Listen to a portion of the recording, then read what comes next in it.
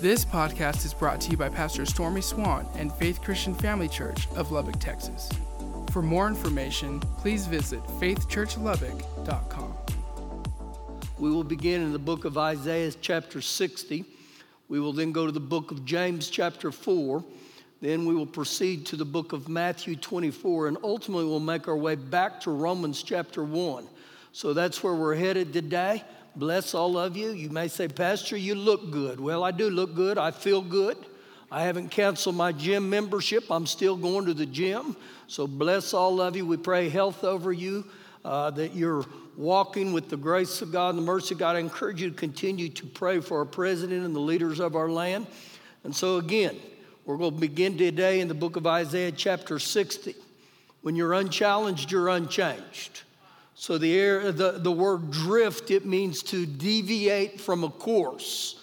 And so God never desires us to drift from the things of God. And it's very easy to do that, especially in the times we're in right now. So I encourage you to grab a hold of the things of God. Grab a hold of the Word of God unlike any other time. Isaiah chapter 60, verse 1, arise, shine. Arise from the depression and the circumstances that have kept you. The word shine there literally means to be radiant. And so we've been charged here to arise and shine, for your light has come. And the glory of the Lord is risen upon you. With the glory of the Lord upon you. The message says, get out of bed and wake up.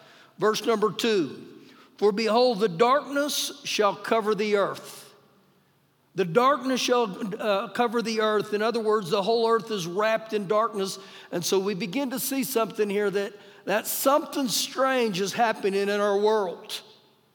For behold, the darkness shall cover the earth. So we find out right there with that statement, he's not writing to heaven. He's writing right now, and he goes on to say, and deep darkness the people.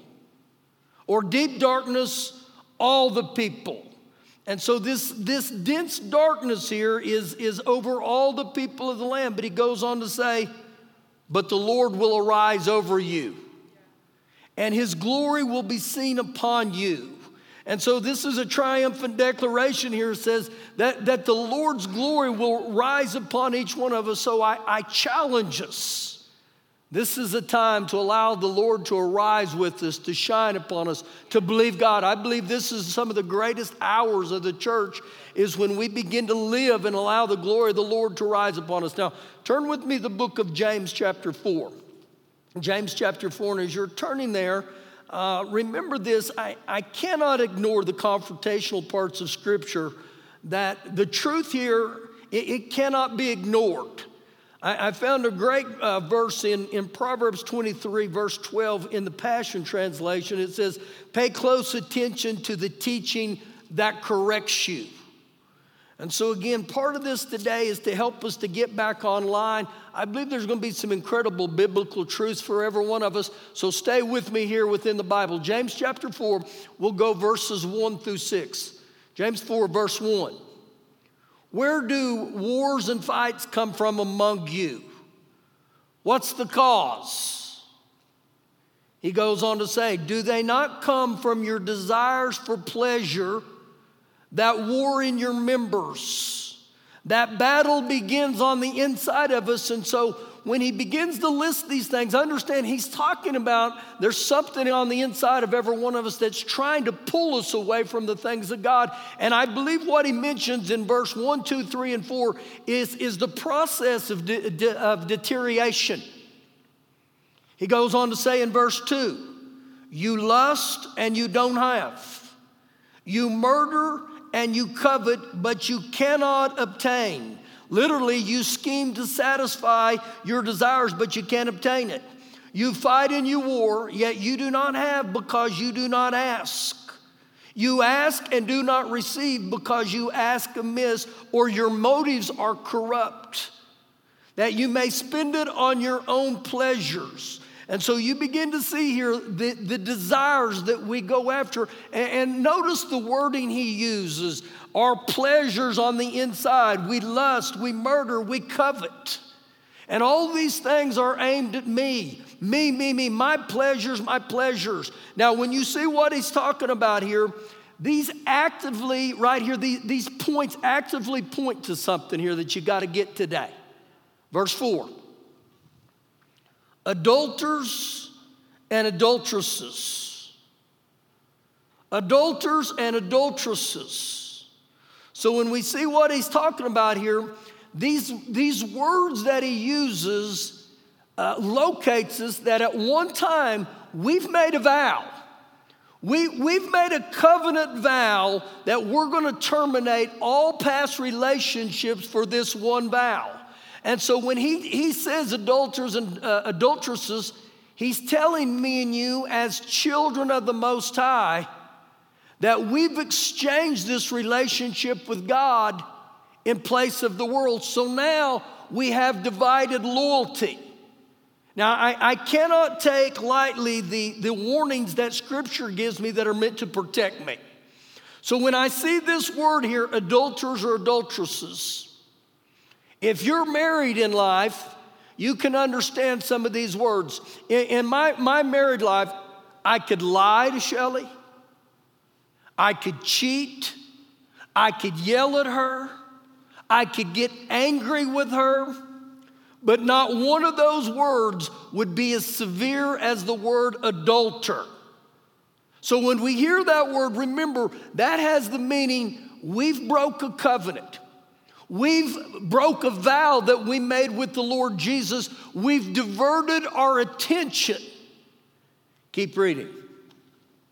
Adulterers and adulteresses, do you not know that friendship with the world, and the world refers to the world system, to its values, its mindsets, its philosophies of life that run contrary to the will and the way of God.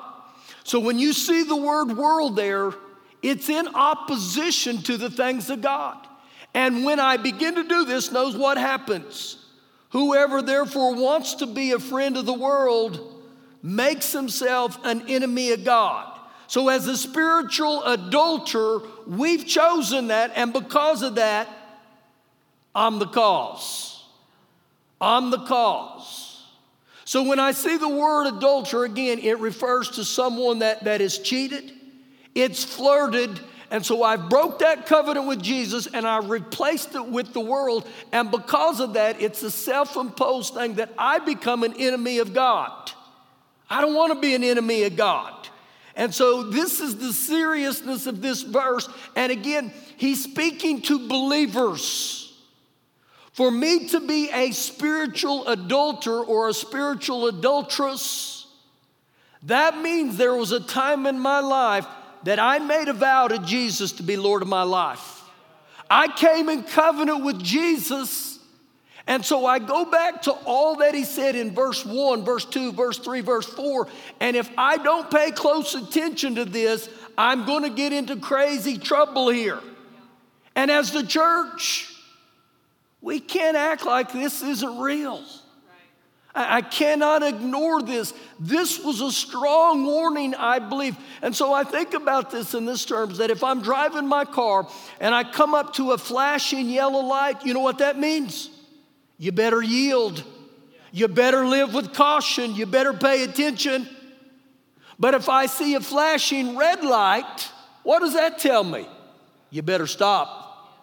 You better stop. And so I believe his warning here, to some, it's a flashing yellow light. To others, it's a flashing red light. It's a warning. Is this me? Does verse 4 define me? Verse 5. Or do you think that the scripture says in vain, without reason or with no purpose? So when I see what he's saying, understand this with the word of God.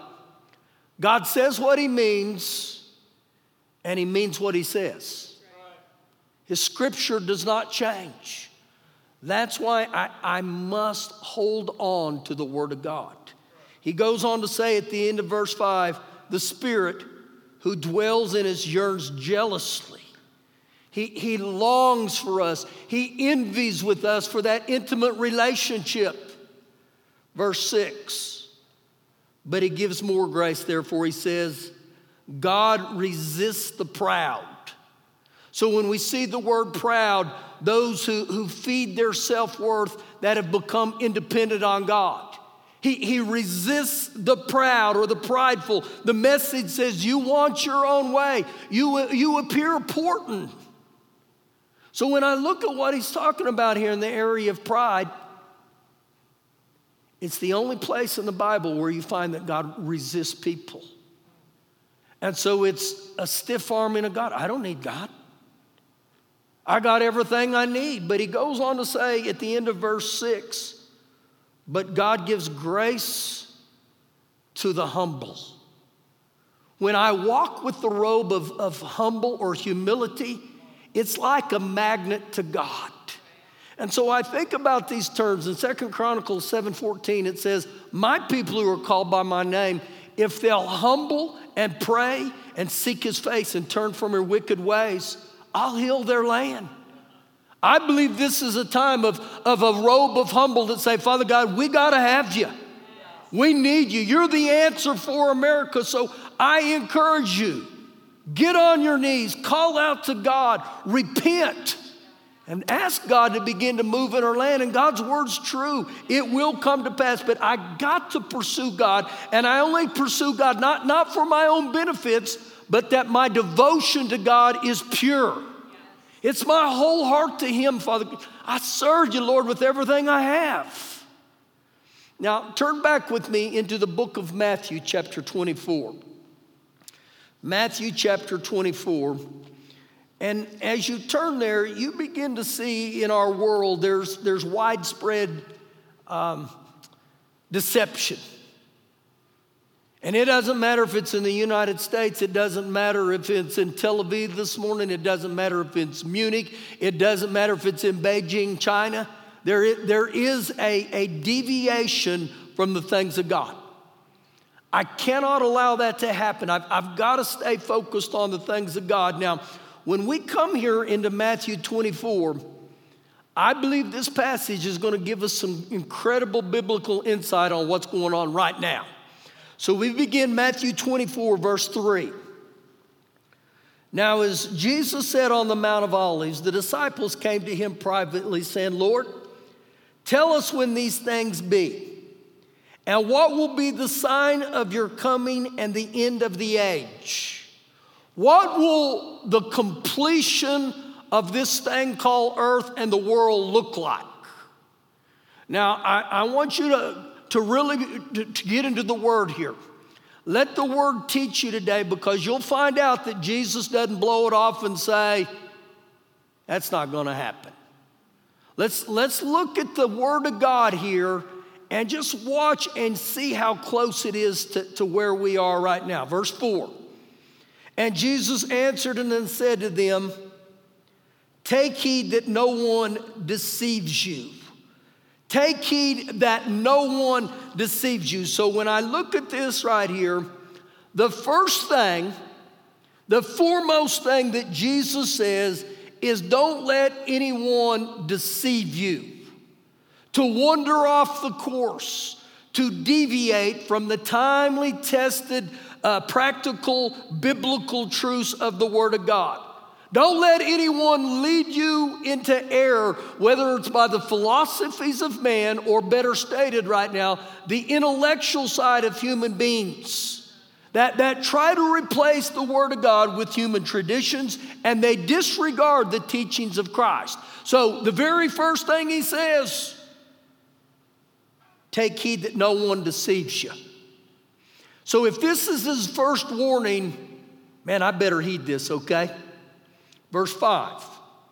And when we get rolling here, I want you to pay real close attention on how many times the Lord Jesus will use the word many. For many will come in my name, saying, I am the Christ, and they will deceive many.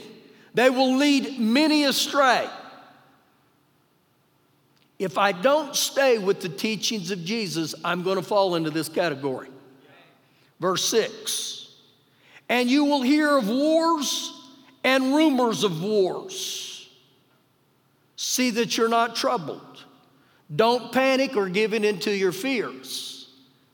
I want you to think about that right there. wars and rumors. Man, if you've lived very long on this earth, you see this is almost a continuous ordeal that takes place. So we're seeing that. All these things must come to pass, but the end is not yet. The breaking apart of the world system must come to pass, but it's not yet. Verse 7, for nation will rise against nation and kingdom against kingdom, both ethnic and political. We're seeing this take place. And there will be famines. The word famines here in some translations will say in place after place.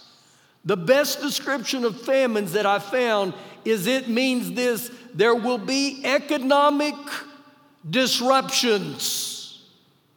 That's what that word famines mean. It means economic disruptions. There will be scarcity. There will be inflation. So just think about this right now where we're walking in. Economic disruptions. We see what happened with the stock market in 2 weeks' time.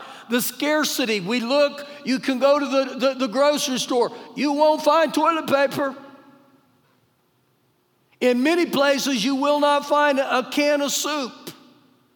So when you look at this right here, is Jesus giving us warnings that these things are going to happen? Yeah. That's what I believe he's doing. So he says here, famines. And then he uses the word pestilence. The word pestilence in the Hebrew means horrible epidemics. Horrible epidemics. So I can go right now, in our society right now, if you go into Africa, there's an incredible epidemic of pestilence called locusts that are going on. But if you look and you see what's happening globally right now, I begin to see Jesus, he spoke this. And he told us that these things would begin to take place. And he goes on to say, and earthquakes in various places. Some translations say in epic proportions. So when I see famines, I see pestilence, and I see earthquakes in epic proportions, this is not only the loss of property, this will be the loss of human life. This is what the Lord Jesus said. Now I want to give you some good news today, okay? Many of these passages here, when he deals with famines and pestilence, it will take us back into the Old Testament in the book of Exodus, chapter 6, 7, 8, 9, and 10. That was when all the plagues came on the Egyptians or the Pharaoh. If you were to go back and look at those, some will say this: there was complete darkness on the Egyptians and the world, but not on the Israelites. They lost their cattle, but not the Israelites. There were hailstones, but not on the Israelites. God has always been a God that takes care of his righteous. That's why King David said this: I've been young and I've been old, but I've never seen the righteous forsaken. So I put hope, hang on to God. Live for God. And then the greatest of all those, that when the spirit of death began to move, remember the protection was live under the blood. Stay under the blood, okay?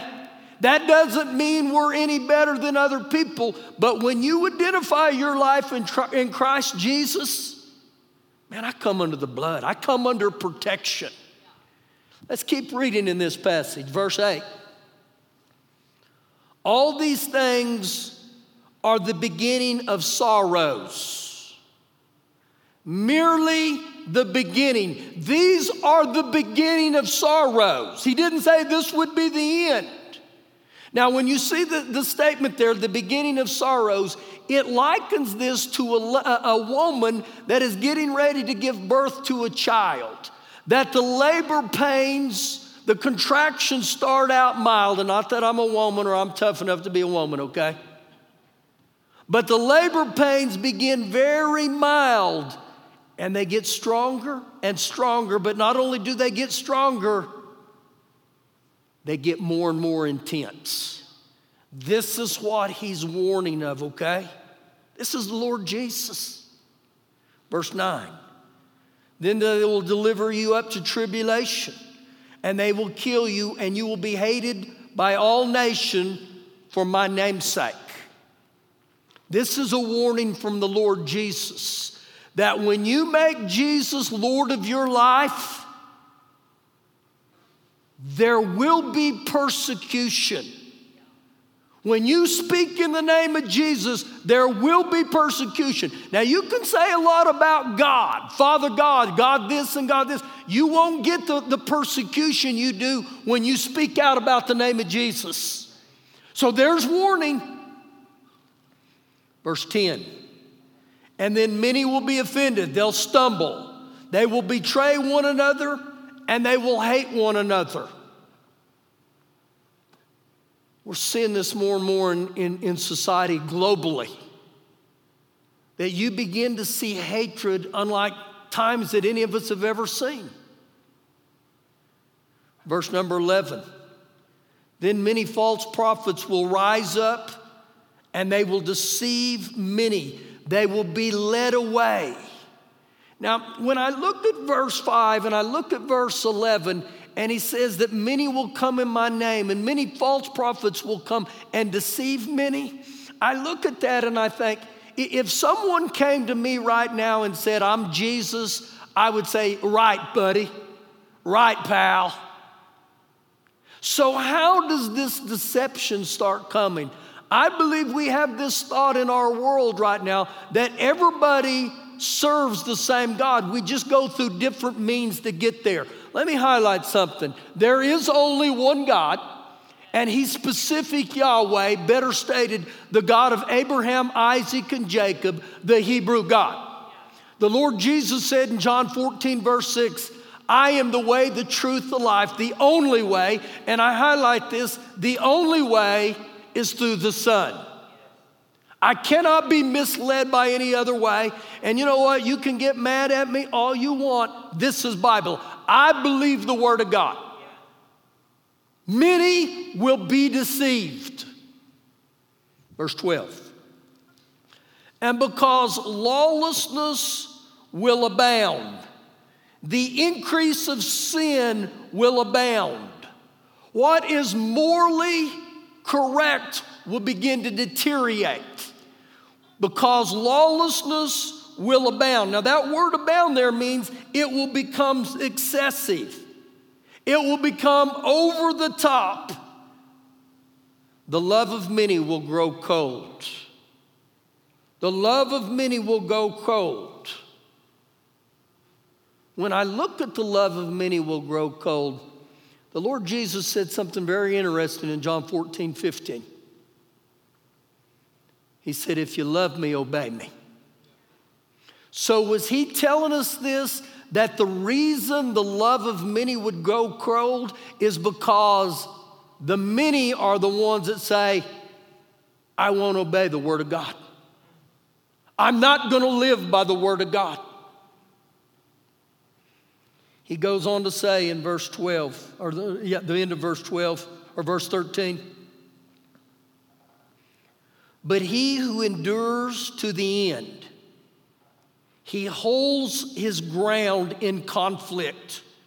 The one who bears up in adversity, the one that holds out under stress and pressure, the one who perseveres under pressure, the one who lives with a brave endurance, the one who endures till the end shall be saved. So when I read this, he says here he will experience life and deliverance. This was Jesus' words. And he says, this is how this end time will look before the wrap up. Strong warnings from the Lord Jesus. Now, go with me to the book of Romans chapter 1. Romans chapter 1. And when you read the book of Romans, the author was the Apostle Paul. And oftentimes in the book of Romans, he's writing to a society, but even more so, believers that have rejected the things of God. Do you know some theologians believe the most significant chapter in all the Bible is Romans chapter 3. We're in Romans 1. Now, I want to highlight some things here, okay, that I believe God's wanting to move within every one of us today. Verse number 18. For the wrath of God is revealed from heaven. The wrath of God. The holy anger of God.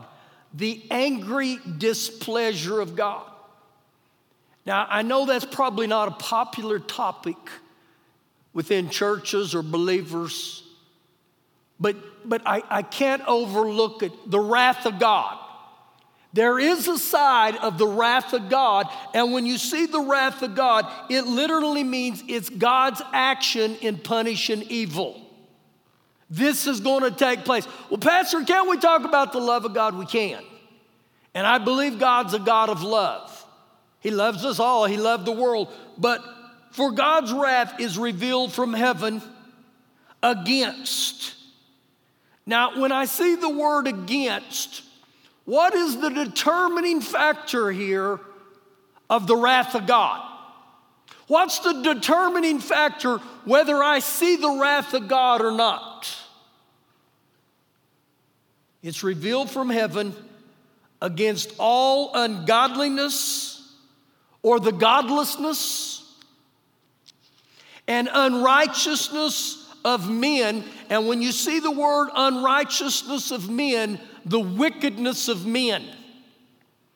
So what he gets over to is the wrath of God will be against people that live against godliness and also have a form of wickedness in their life. Now watch how he goes ahead and identifies this. Who suppress the truth, who hold down the truth in unrighteousness or wickedness. So he's literally saying here, the lawlessness or the wickedness of humanity that deliberately smothers the truth. They smother the truth to protect their own lifestyles. Better stated here, they suppress the truth. They hold false views of God or the teachings of the Bible. They don't want to hear the Word of God. Verse 19. Because what may be known of God, the knowability of God, is manifest or evident in them, for God has shown it to them. So what you see here is the knowability of God is inside every human heart. I believe when God says this right here, that's part of every one of us' DNA. Every one of us have a sense we know that there's a God. Every human being. Now this is Bible. Verse 20. For since the creation of the world, his invisible attributes or his holy attributes are clearly seen, being understood by things that are made, even his eternal power and his Godhead, so that they are without excuse. So he says, because of all my attributes, it leaves everyone without an excuse. My opposition to the truth cannot be excused on the basis of ignorance. And I can't suppress the truth in order to live my own way and then think I can have an excuse. So when we go back and look what he's talking about, gang, the wrath of God is real. And there will be a day that I'm going to stand before God. And remember this. There will be no excuses. Verse 21. Because although they knew God,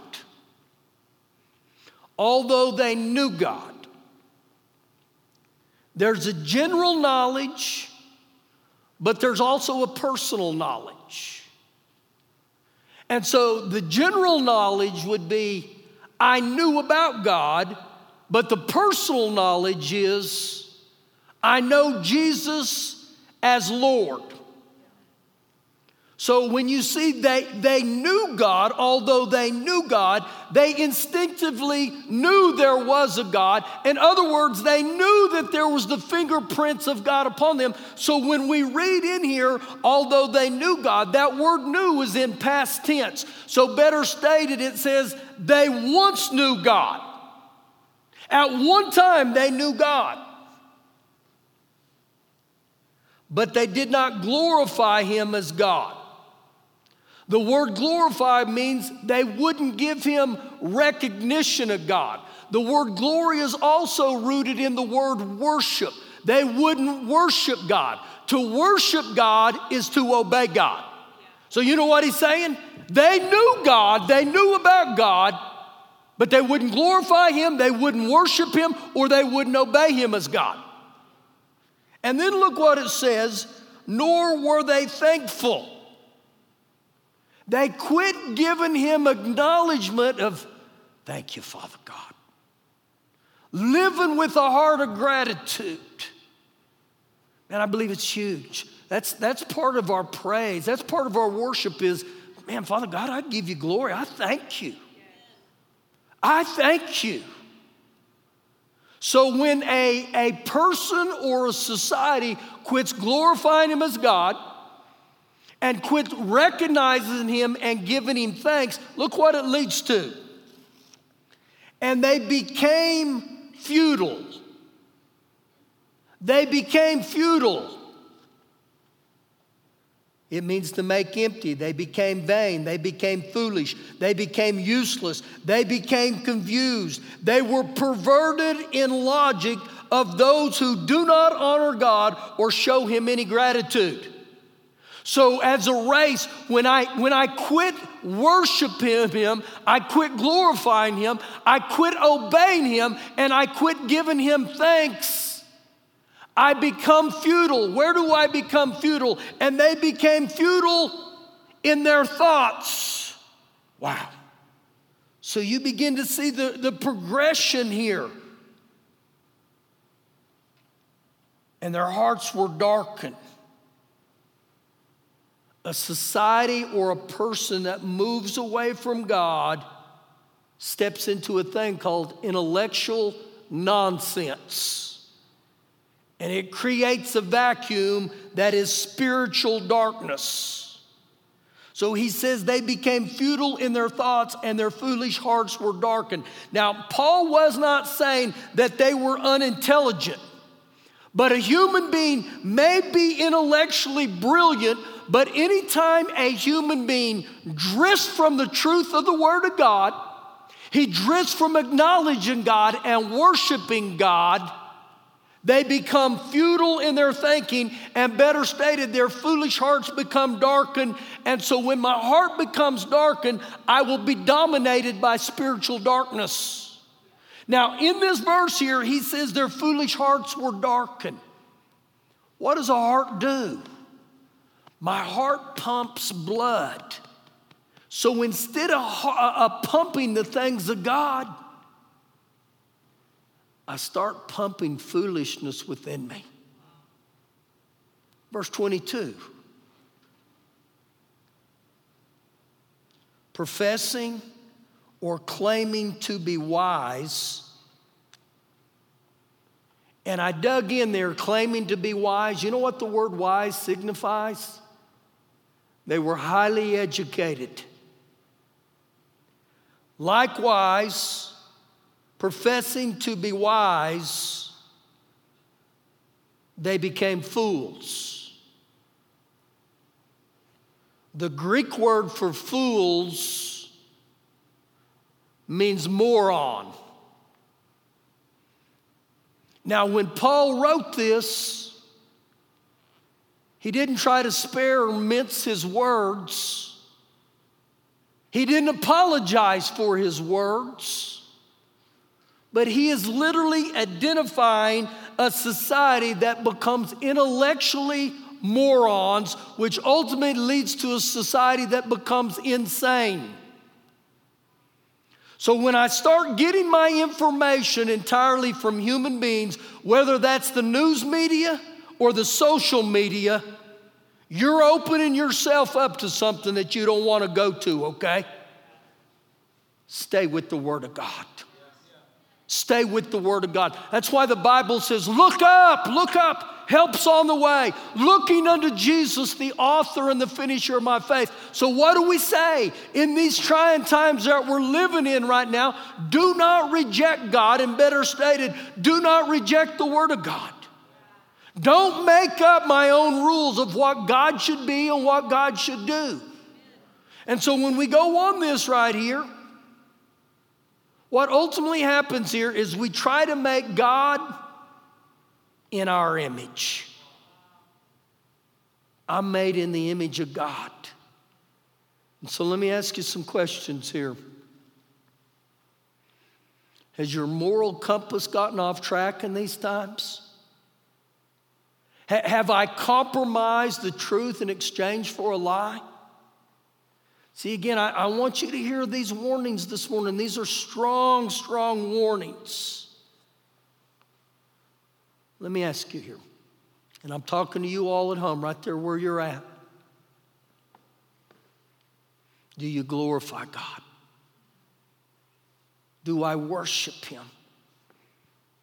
Do I obey Him? Am I thankful to Him?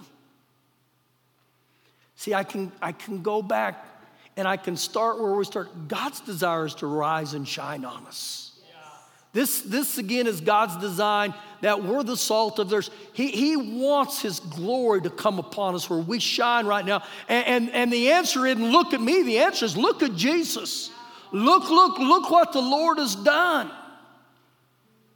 And if you've deviated from the things of God and you've gotten off track today, and it's all about me, my pleasures, and what I want for me. But here's the question today also. Is the word adulterer or the word adulteresses? Does that define me? See, have I broke my covenant vows with Jesus? And I don't tell you what Jesus said there in Matthew 24 about these end times to put fear upon you. I tell you those to say, it's a time we wake up. We wake up and we ask Jesus to come into our heart and be Lord. And if I have broken that vow, if I've broken that covenant with Him, what a day to come back home. What a day to come back home. And so right there where you're at, if that's you, I welcome you to come to the altar, your altar at home today, where you stand before the Lord Jesus and say, I've compromised. I've broken the covenant. I want to come home today. Lord Jesus, where I ask you to come into my heart and be Lord of my life. See, in these times right now, God's a God of grace. He said, I give grace to the humble. You know what a humble person says? Man, Father God, I got to have you. We need you, Father God. We welcome you into our nation. We welcome you into the world. We welcome you into our home, our churches. We welcome you into our city right now, Father God. You're the God of miracles. You're the God who heals. You're the way maker. You're the miracle worker. You're the light in darkness. So I'm going to have them sing here. And I ask you right now, not for me, but your relationship with God, to say, Father God, I open my heart to you. Go ahead, guys, and sing. Thank you for listening today. For more information, please visit faithchurchlubbock.com.